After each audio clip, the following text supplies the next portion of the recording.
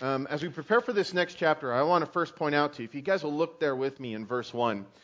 If you look at verse 1, it tells us that 2 years has passed, okay?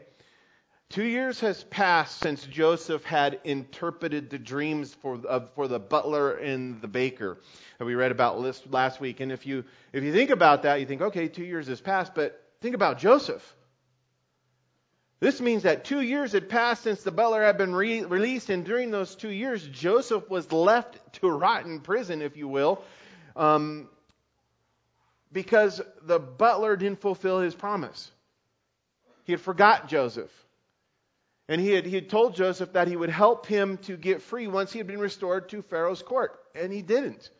And I wanted to point this out because even though this chapter, guys, records how Joseph's circumstances once again changed, right? This roller coaster of life that Joseph also went through, probably in extremes that you and I may not ever go through, or maybe in just different ways. But as Joseph's circumstances are always changing and continuing change, what we're going to see in this chapter is how God's past revelation, the foretold future of Joseph through the dreams that he had, which was 13 years previously, we see in this chapter that they're going to come to fruition. They're going to be fulfilled. And we need to keep in mind when we see this that even though Joseph had been forsaken by his brothers and forgotten by man, he had not been forgotten or forsaken by God. That's what we see in this chapter. In fact, in this chapter we'll see that all these really hard things that Joseph went through. Now think about that in relationship to all the hard things that we go through, the trials and tribulations of life. And as we see this, and we look at all these hard things that Joseph went through, what we're going to see and what we are seeing is that they've been used by God, right? God's sovereign plan. They've been used by God, and God was working through those hard things, through those tribulations, for Joseph's good, in order to fulfill his promises through Joseph's life. And not just his promises to Joseph, but his promises to the Hebrew people. That was first made to Abraham, and then to Isaac, and to Jacob, and on down. And we'll see that come to pass in the chapters that we're going to be reading about in the rest of this book. But so God's divine plan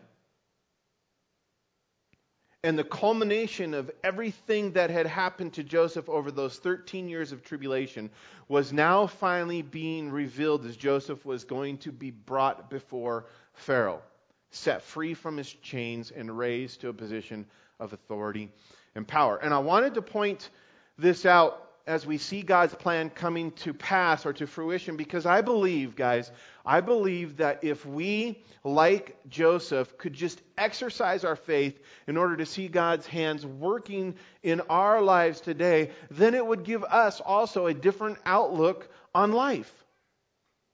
Especially when things are difficult. Especially when we feel as though we have been forgotten or forsaken. This reminds me of the Apostle Paul's words in Romans chapter 11, verse 33, where Paul wrote, and he said to the Romans, he says, "Oh, how great are the riches and the wisdom and knowledge of God. How impossible it is for us to understand His decisions and His ways."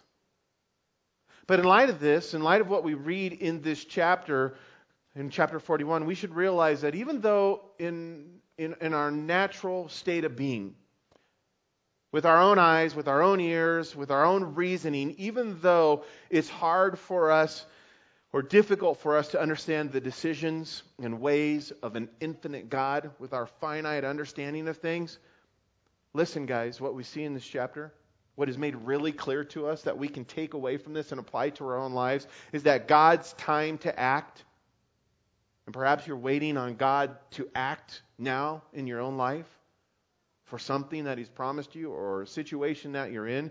Let me tell you that God's time to act is never too early and it's never too late. In other words, God's timing is perfect.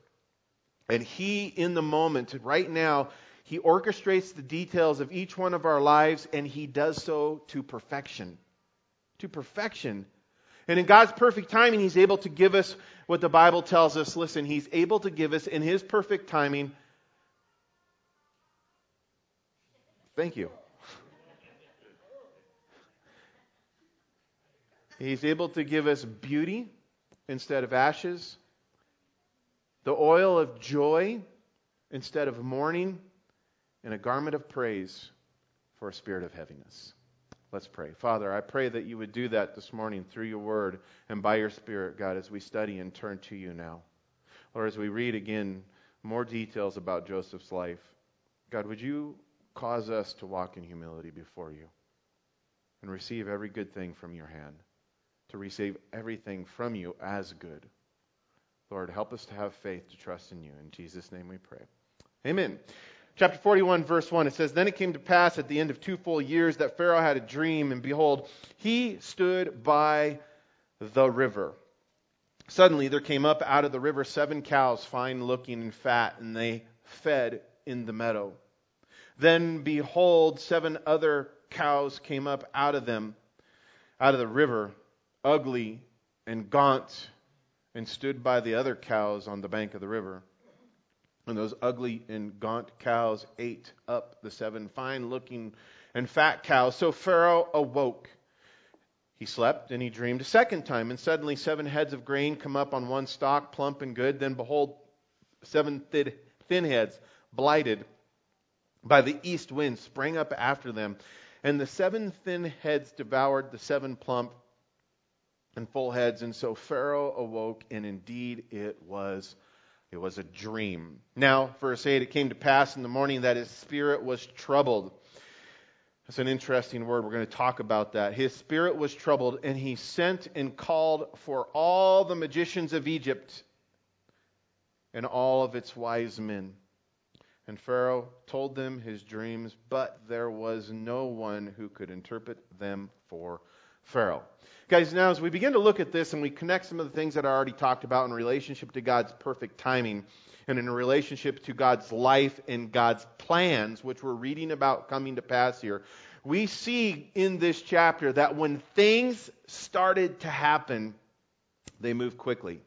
And in fact, it appears that all within one day's time, Joseph went from being the forgotten prisoner to Pharaoh's right-hand man, second in charge of all of Egypt.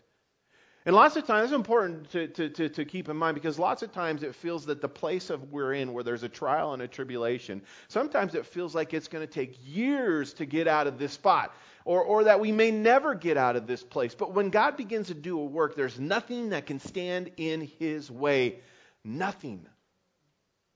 And whatever mountain of tribulation is in your life that you feel standing before you, or no matter how deep in a pit that you feel that you might be, God is able to raise you up and lift you up in a moment's time.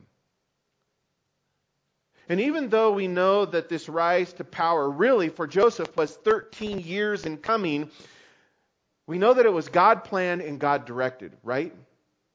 That it was a God planned and God directed journey with many ups and downs.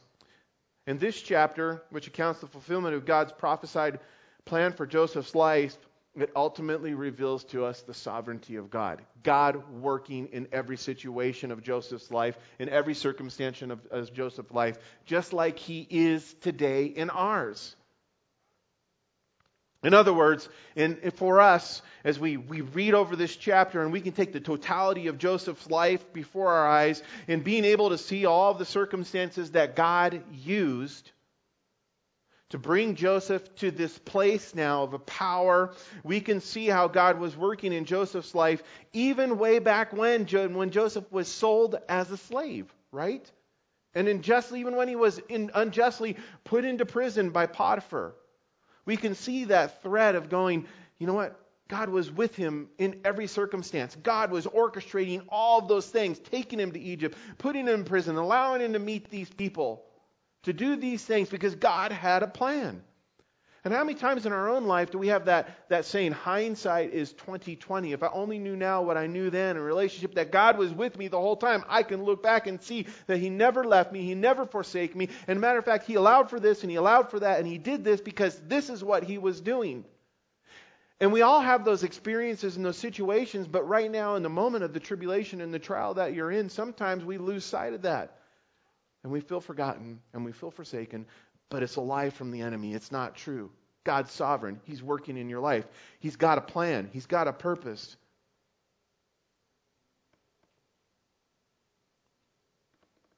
And such was the case with Joseph. God was working in all those, when he was a slave, when he was in prison. But we must remember, guys, this.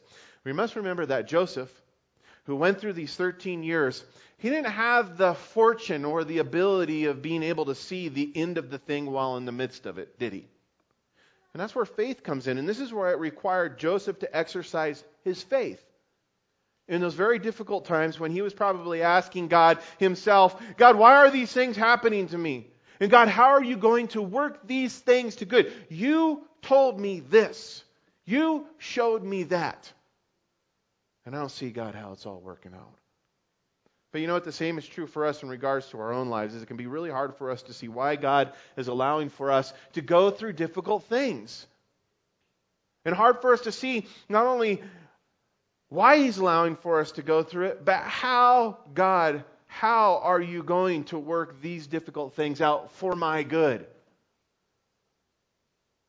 Yet as Joseph examples, and as the Bible tells us in 2 Corinthians chapter 5, verse 7, we are called to walk. We are called to follow after God by faith, right? And not according to what we can see. And in doing so, trusting that God is in control. Do you believe that He's in control of your life today? With your kids, with your marriage, with your finances, with your work. How about within our government? In the world as a whole, so we see many crazy things going on. How about when there's unjust things that aren't even happening to us, but just in the world around? You're going, God, are you still in control? Look at all these things that are going on. And we have to exercise that faith. We have to trust, even though we don't see with our eyes. Because when we do so, what's happening is we're trusting that God is in control, and we're trusting that He's working through our circumstances in order to do this, guys, just like He did for Joseph. We're trusting that He's going to bring forth His perfect will into our lives. We're trusting that He's going to bring forth His plans of good for us, and that He's going to do it in His perfect timing. That's what this chapter reveals. It's in God's perfect timing.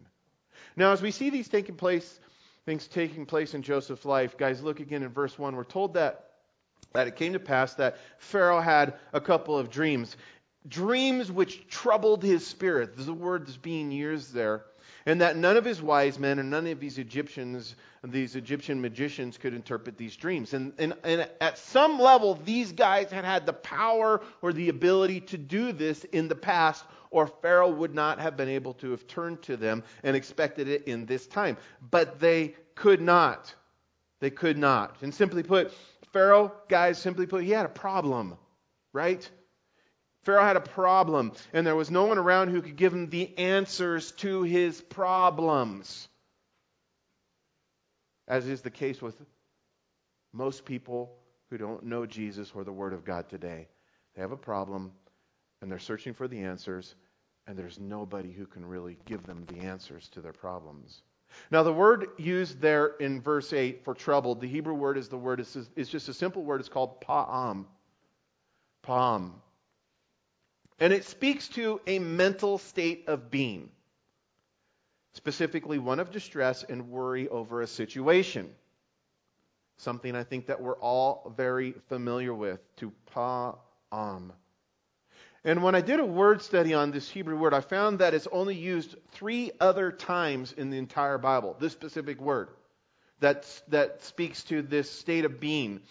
It's more than just a feeling. It's a place where you're at. It's a state of being, maybe in your mind and in your heart, where there's distress over a situation, worry over a situation. And you know what I'm talking about, where you perhaps have entered into that place, right?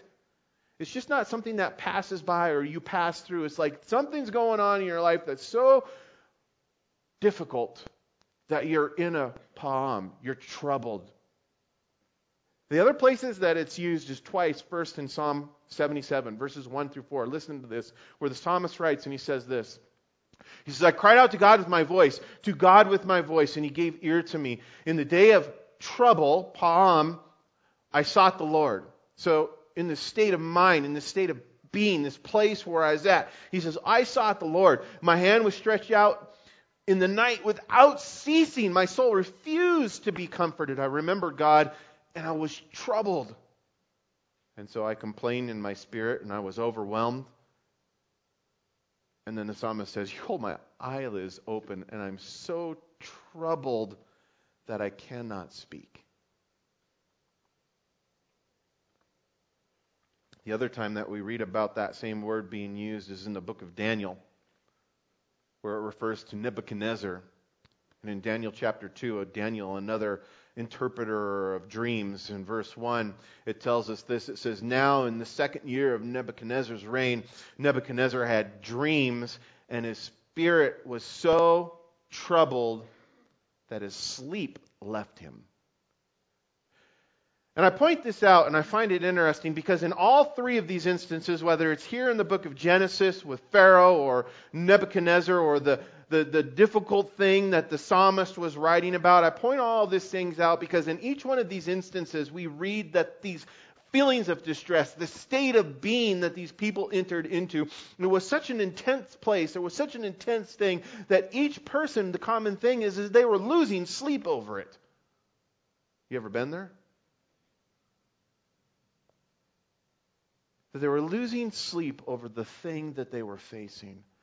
And I think this is something that we can all identify with, as we've all experienced those times where we've laid down to sleep, but we could not because we've been so overwhelmed and distressed by our problems and by the situations that we're facing.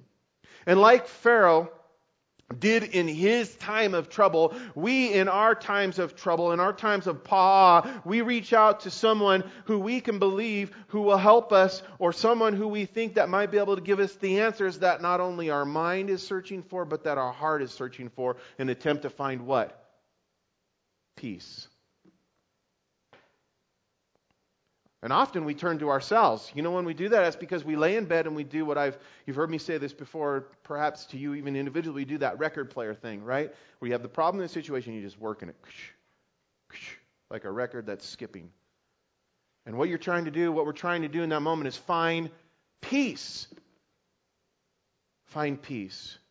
But for Pharaoh, we're told that none of his wise men, the men who he turned to, none of his magicians, those who have offered him some kind of comfort in the past from these times of distress that he was in. He said that none of them could interpret his dreams. And in short, none of them could bring something to ease Pharaoh's mind, to ease his heart. And this was due to the fact that none of these men contained the wisdom or the words of God. And that's key, that's significant. And that's revealed to us a little further as we see Joseph come into the scene. And Scripture tells us that Scripture tells us that the wisdom of men will fail. I mean, there comes a point where our understanding of a situation only goes so far. The wisdom of man will fail. Even the wisest of men, their wisdom will fail. It says, but the word of the Lord stands. The word of God stands. And so the only way to find true peace in our times of trouble is to turn to Jesus, who the Bible tells us is the Prince of Peace. Who is also, the Bible tells us, the living Word of God. What stands? The Word of God. Because the living Word and the written Word of God is what has the power to overcome all of our problems, all of our troubles. Those troubles that cause us to lose sleep and to give us that peace that we're looking for. And in fact, you know this in Philippians chapter 4, verse 7. It tells us this is the peace of God, which surpasses all understanding. That peace will guard your heart and your minds through Christ Jesus, the Prince of Peace, the living Word of God. And it's very important for us to realize this so that when we find ourselves in those times of trouble, when we find ourselves in a troublesome situation, we're then choosing to go to God's Son and to go then to God's Word in order to receive the peace that our hearts and minds are looking for. But not only that, in addition to that, furthermore, it's important for us to remember these truths as is exampled in this chapter, because when people come to us, when the world comes to us with their troubles and they don't have any answers and they don't have any peace for their hearts and their minds, then we are giving them what satisfies. We're giving them Jesus. and we're giving them the truth of God's Word for the answers to their problems. We're not giving them our opinions. We're not giving them our ideas. And this is what we'll see Joseph do for Pharaoh. And in verse 9, we read on, and it says, "And then the chief butler spoke to Pharaoh, saying, I remember my fault this day." Maybe he didn't say it just like that, but I imagine it was like that. "When Pharaoh was angry with the servant and put me in custody in the house of the captain of the guard, both me and the chief baker." Verse 11, "We each had a dream in one night, he and I, and each of us dreamed according to the interpretation of his own dream. Now there was a young Hebrew man with us, a servant of the captain of the guard, and we told him, and he interpreted our dreams for us. To each man he interpreted according to his own dream. And it came to pass just as he had interpreted it for us, so it happened. So he restored me to my office, and he hanged him. Then Pharaoh sent and called Joseph, and they brought him quickly out of the dungeon. And he shaved and changed his clothes and came to Pharaoh. And Pharaoh said to Joseph, I had a dream, and there is no one who can interpret it. But I heard it said of you that you can understand a dream to interpret it." I love verse 16. "So Joseph answered Pharaoh, saying, It is not in me. God will give you, Pharaoh, an answer of peace." God will give you, Pharaoh, an answer of peace. So, as we consider this and we're thinking, looking through the lens of the sovereignty of God, us looking at the total picture, being able to see it clearly played out before us, we see that God intervenes here. He gave Pharaoh the two dreams. He gave Pharaoh the two dreams that could not be interpreted by anyone, and we see how this was really just the next step in God working out His sovereign plan to ultimately set Joseph free and to raise him into a position of authority and power. And because there was no one who could interpret these dreams, also something that God orchestrated, God in His perfect timing caused this chief butler just to, I remember. Right? To remember. And the butler's report about what Joseph had done for him and about his ability to understand the dreams, this was exactly what Pharaoh wanted to hear. There's somebody out there who can help me find the peace and the answers that I'm looking for. Now, when Pharaoh sent for Joseph, we're told in verse 11, and maybe I have this thing of focusing on stuff that is kind of not at the surface of the situation, but this seems to be a little fascinating to me. But anyway, let me get there. In verse 11, we're told that Joseph was quickly brought out of the dungeon, but before doing so, he shaved and he changed his clothes before he came to Pharaoh. He shaved and changed his clothes before coming to Pharaoh. And, you guys know I'm not one to over-spiritualize something, and I don't want to over-spiritualize this because it makes just some very practical sense that Joseph would get cleaned up before being brought into Pharaoh's presence, right? You're not going to go before the ruler of all the land smelling and looking like a stinky, dirty prisoner. So there's some practical sense in there. But the fact that this very simple detail is accounted here in this text, that, Joseph shaved and he changed his clothes. Because it's there, I find it interesting. Yet when we consider it, I think, when we consider it in the context of Joseph's life, the whole of Joseph's life, in conjunction with the changing of Joseph's circumstances, right? I think there's some significance to what we're being told here in verse 11. Because if you remember, if we look back on Joseph's life, we see this as kind of a repeated theme. That when the changes he experiences that he goes through, they're also marked by the clothes that he wore, or how his clothes were also changed, right? For example, when Joseph was living at home, he was the favored son who wore a special coat of what? A coat of many colors, right? That had been given to him by his father. But we know that this coat was stripped off of Joseph by his brothers, and it was exchanged for the garments of a slave when they sold him into slavery. Yet even as a slave, Joseph found favor because God was with him, we're told, and that he found favor also with his new master, his slave master Potiphar, who in turn gave Joseph charge over his entire house. But even the garments of slavery were ripped from Joseph's back for a second time. And this time it was through as a result of Potiphar's lust-filled wife who accused Joseph of taking advantage of her, even though he had ran away and his clothes were ripped off when she was trying to take hold of him. Remember? Well, that was brought forth again another change. Consequently, Joseph's new set of clothes, after having those slave clothes ripped off him, were the clothes of a prisoner. And this would be what Joseph would wear for many years as he patiently and faithfully waited on God to intervene. And now, with the changing of Joseph's circumstances, we're again told about the changing of his clothes.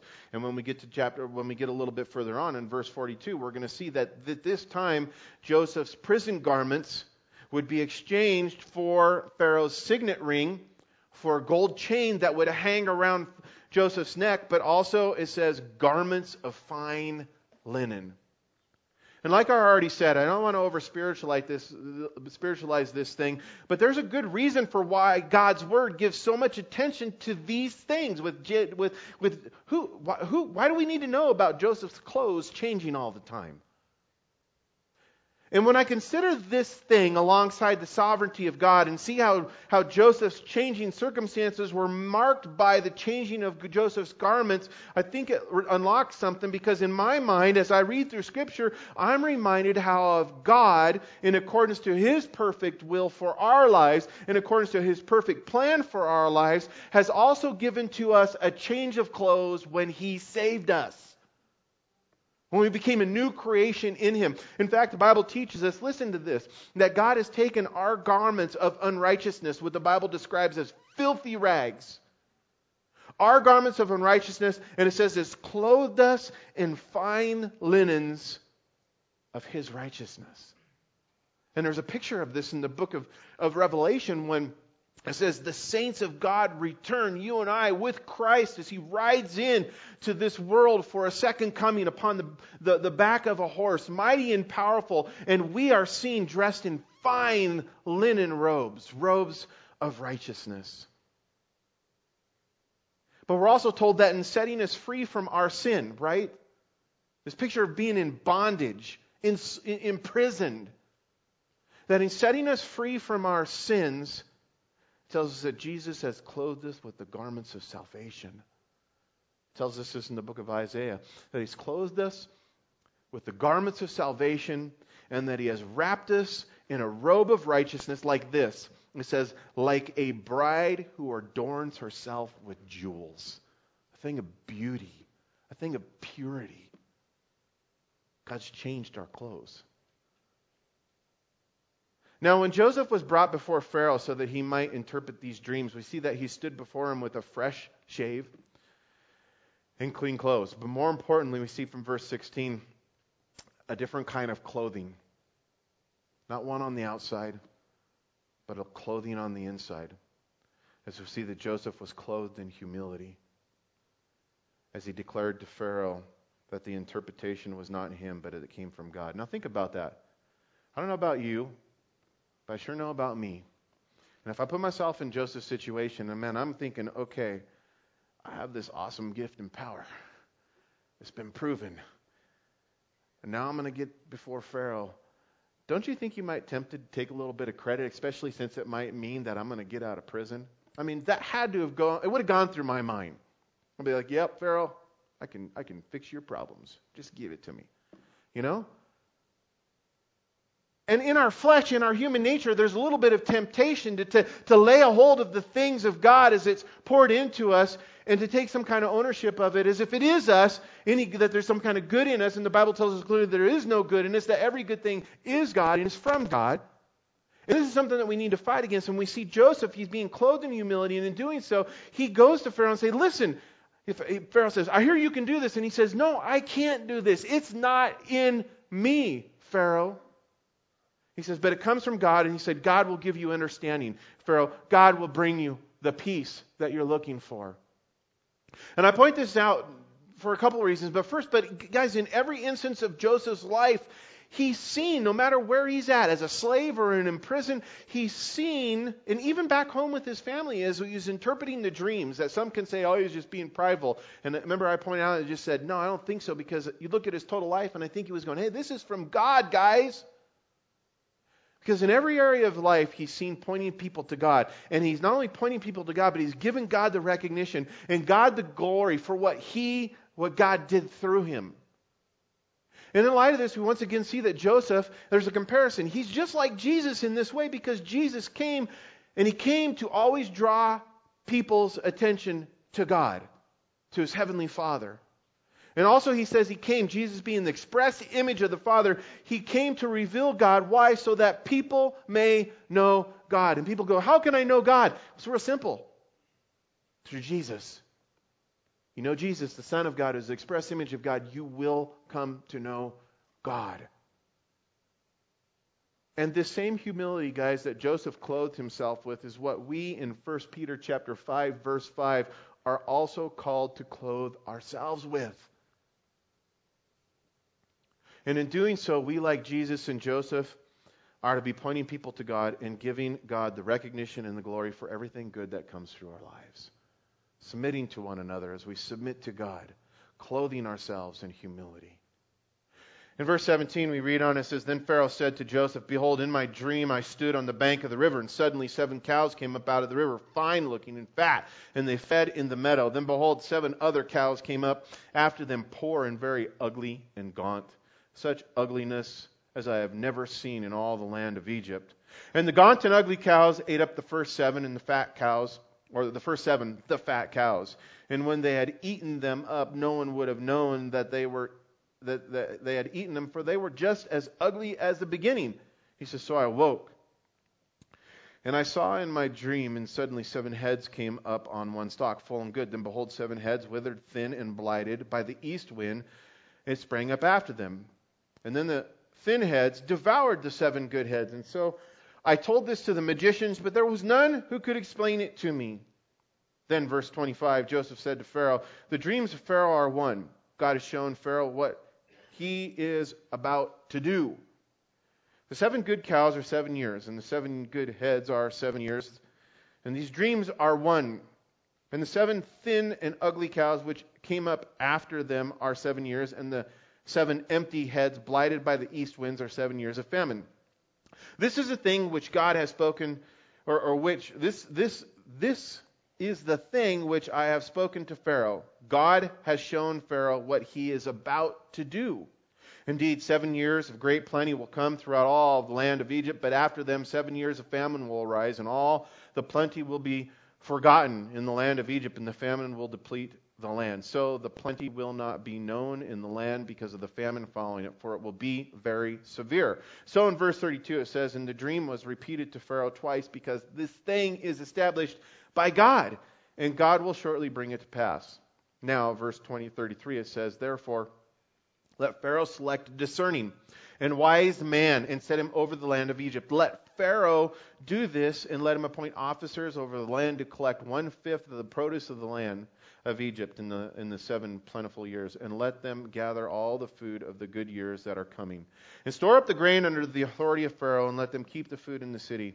Then that food shall be used as a reserve for the land for which 7 years of famine, which shall be in the land of Egypt, that the land may not perish during the famine. So, Joseph's brought before Pharaoh, right? Pharaoh recounts the dream to Joseph, and Joseph is empowered by God to then interpret the dream to Pharaoh. And in this process of explaining how the 7 healthy cows and the seven heads, good heads of grain represented the 7 years of prosperity, and in explaining how the 7 sickly cows and the 7 empty heads of grain, which devoured the good, represented the 7 years of famine that were to follow, we see this. We see that Joseph, guys, took 3 additional opportunities to make sure that Pharaoh knew that these dreams, their interpretations, so listen, that the dreams, their interpretations, and the future that they revealed were all from God.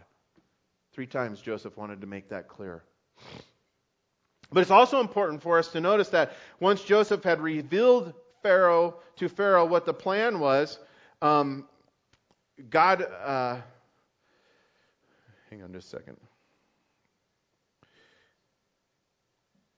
We also see is that once Pharaoh, or once Joseph had let Pharaoh know exactly what the plan, what God's plan was, what he also did in verse 32 is he said in that it was coming shortly to pass that Joseph continued on, and he advised Pharaoh with a plan, right? A plan that would save the nation during this time of famine. So not only did Joseph explain the truth of God's will and the truth of God's plan, he also offered up some hope that would save them from this trouble that was coming. And in doing so, Joseph advised Pharaoh, he said, choose a wise man, one who would oversee, if you can do the math there, 1/5 is 20% of all the grain during those years of prosperity for the coming years of famine. Now, I don't know about you, as I read through this and I'm going, well, that seems like real common sense advice. There was nobody wise in the land who could figure that out. But you know, it was coming from God, guys. And how many times have you seen just common sense escape people? Something that God's made revealed to you that you go, yeah, no problem, I get it. That everybody else is going, huh? And it's because it's God who brings forth the wisdom. And in this situation, that was what was going on. In Joseph's advice, it seems like common sense, yet it's advice, guys, listen, even though we know it's common sense, isn't it advice that most people never apply to their lives even still today? And even though the Bible teaches us this principle of living on less than what we make and saving for the future as a basic principle for everyday practical living, current statistics show us that most people don't save. In fact, that percentage, statistics and studies, current studies today say that 52% of all Americans don't save because they're spending more than they make, with an average right now of $1.33 for every $1.33 being spent for every dollar that is made. But God's Word clearly teaches us about the foolishness of this. Not only that, but the dangers of living like this. And in Proverbs 6, verses 6 through 11, it warns us to saying this. It says, go to the ant, you sluggard. Consider her ways and be wise, which having no captain, overseer, or ruler, provides her supplies in the summer and gathers her food in the harvest. How long will you slumber, O sluggard, when you arise from your sleep? A little slumber, a little folding of the hands to sleep. So shall your poverty come upon you like a prowler, and you need to be like an armed man. And I point this out because in light of this, we need to know that when we come to God's Word, when God's plan is put before us, when God's will is put before us, we have a choice to make. Just like Pharaoh had a choice to make in this situation from the words that he received from Joseph. And whenever God's will and God's plan is made known to us, we have to make a choice to believe. And in that believing, there's action. An action to follow the instruction. The instruction that God is always faithful to make known to us. Right? Even as he did with Pharaoh through Joseph, saying, hey, listen, this is what God's going to do. This is how you take care of the problem. God's Word always does that. Always for us.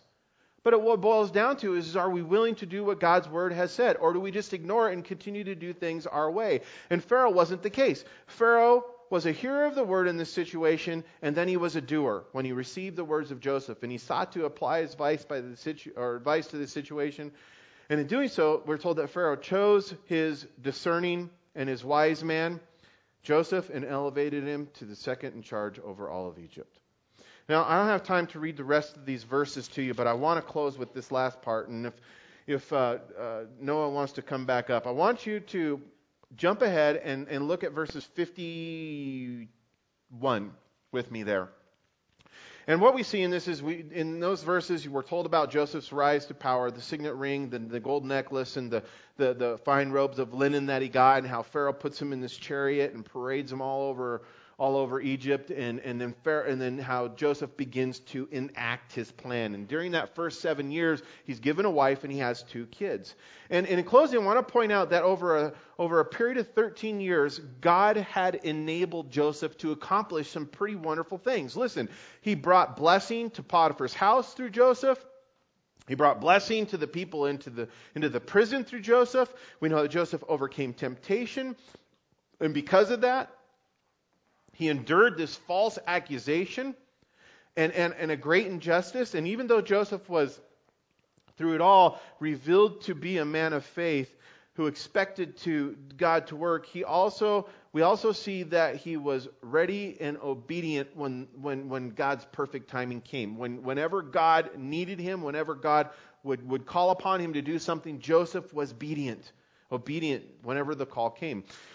But there was one more achievement in all of this that in some ways was the greatest of all that God was doing in and through the life of Joseph. As we see that Joseph, guys, and that's what I was talking about with communion, is that Joseph was enabled by God's grace to wipe out the pains, to wipe out the bad memories of the past and make this new, and walk in this new beginning that God had for him. And sometimes, guys, God has such great new beginnings for us, and we fail to walk in them because we're holding on to the hurts and the pain from the past. We're unwilling to forgive, and we let bitterness take us in. And for Joseph, this becomes even more and more evident that he was able to do this, and the chapters follow. But the beginning of this is revealed by these two names that Joseph gave his sons here in chapter 41, verse 51. And this is because the names which are significant to something going on in the Old Testament, to a person's life or to the person giving the name. For example, the name Manasseh means this: forgetting. And as Joseph was going forward, he was forgetting. And clearly Joseph, he didn't forget his family, because we know that his family will come and he receives them. And he didn't forget the events that occurred, because he processes through them. But you know what? He did forget the pain. And he did forget the suffering that it caused. He let that go. He let it go. In fact, when we get to chapter 50, we see that Joseph realized that God meant it for good. He says, what you guys intended for evil, God meant it for good. And that's how he was able to let go of the pain and the hurt. And because Joseph was able to look at the past from this kind of perspective, guys, he obtained that victory over his bad memories and any kind of bitterness. And it's an example for us. But forgetting the pains of the past was only half. As the name Ephraim, his second child, it means this: twice fruitful. And even though Egypt had been a place of affliction for Joseph, right? Think about that. Was Joseph still in the place, still in Egypt? Yeah. See, God didn't remove him from it, but God did a work in it and through it. Twice fruitful. And even though Egypt had been a place of affliction for Joseph, it was also a place of fruitfulness. Guys, that place of affliction that God's got you in right now, it's a fruitful place. It's a fruitful place. And it was a fruitful place as God blessed Joseph by giving him a wife and 2 sons, but even more so as Joseph would become fruitful as the second ruler of the land, and he would be used by God to save many lives, including his own family and the nation of Israel. And it's a wonderful thing, guys, when we can come through the trials of life, when we come through the tribulations with this kind of an attitude that Joseph had, being willing and enabled by God, if you just lay it down at his feet, to bury the past hurts and then to rejoice in the present blessings that are being, quote unquote, being in that way, being forgetful and being fruitful all at the same time. Let's pray. Father, I thank you, God, for these encouraging words this morning. I thank you for our time of worship together, and I pray, God, that you would go before us and give us the eyes, Lord, the spiritual eyes to see the work that you're doing today for us and in us. In Jesus' name we pray. Amen.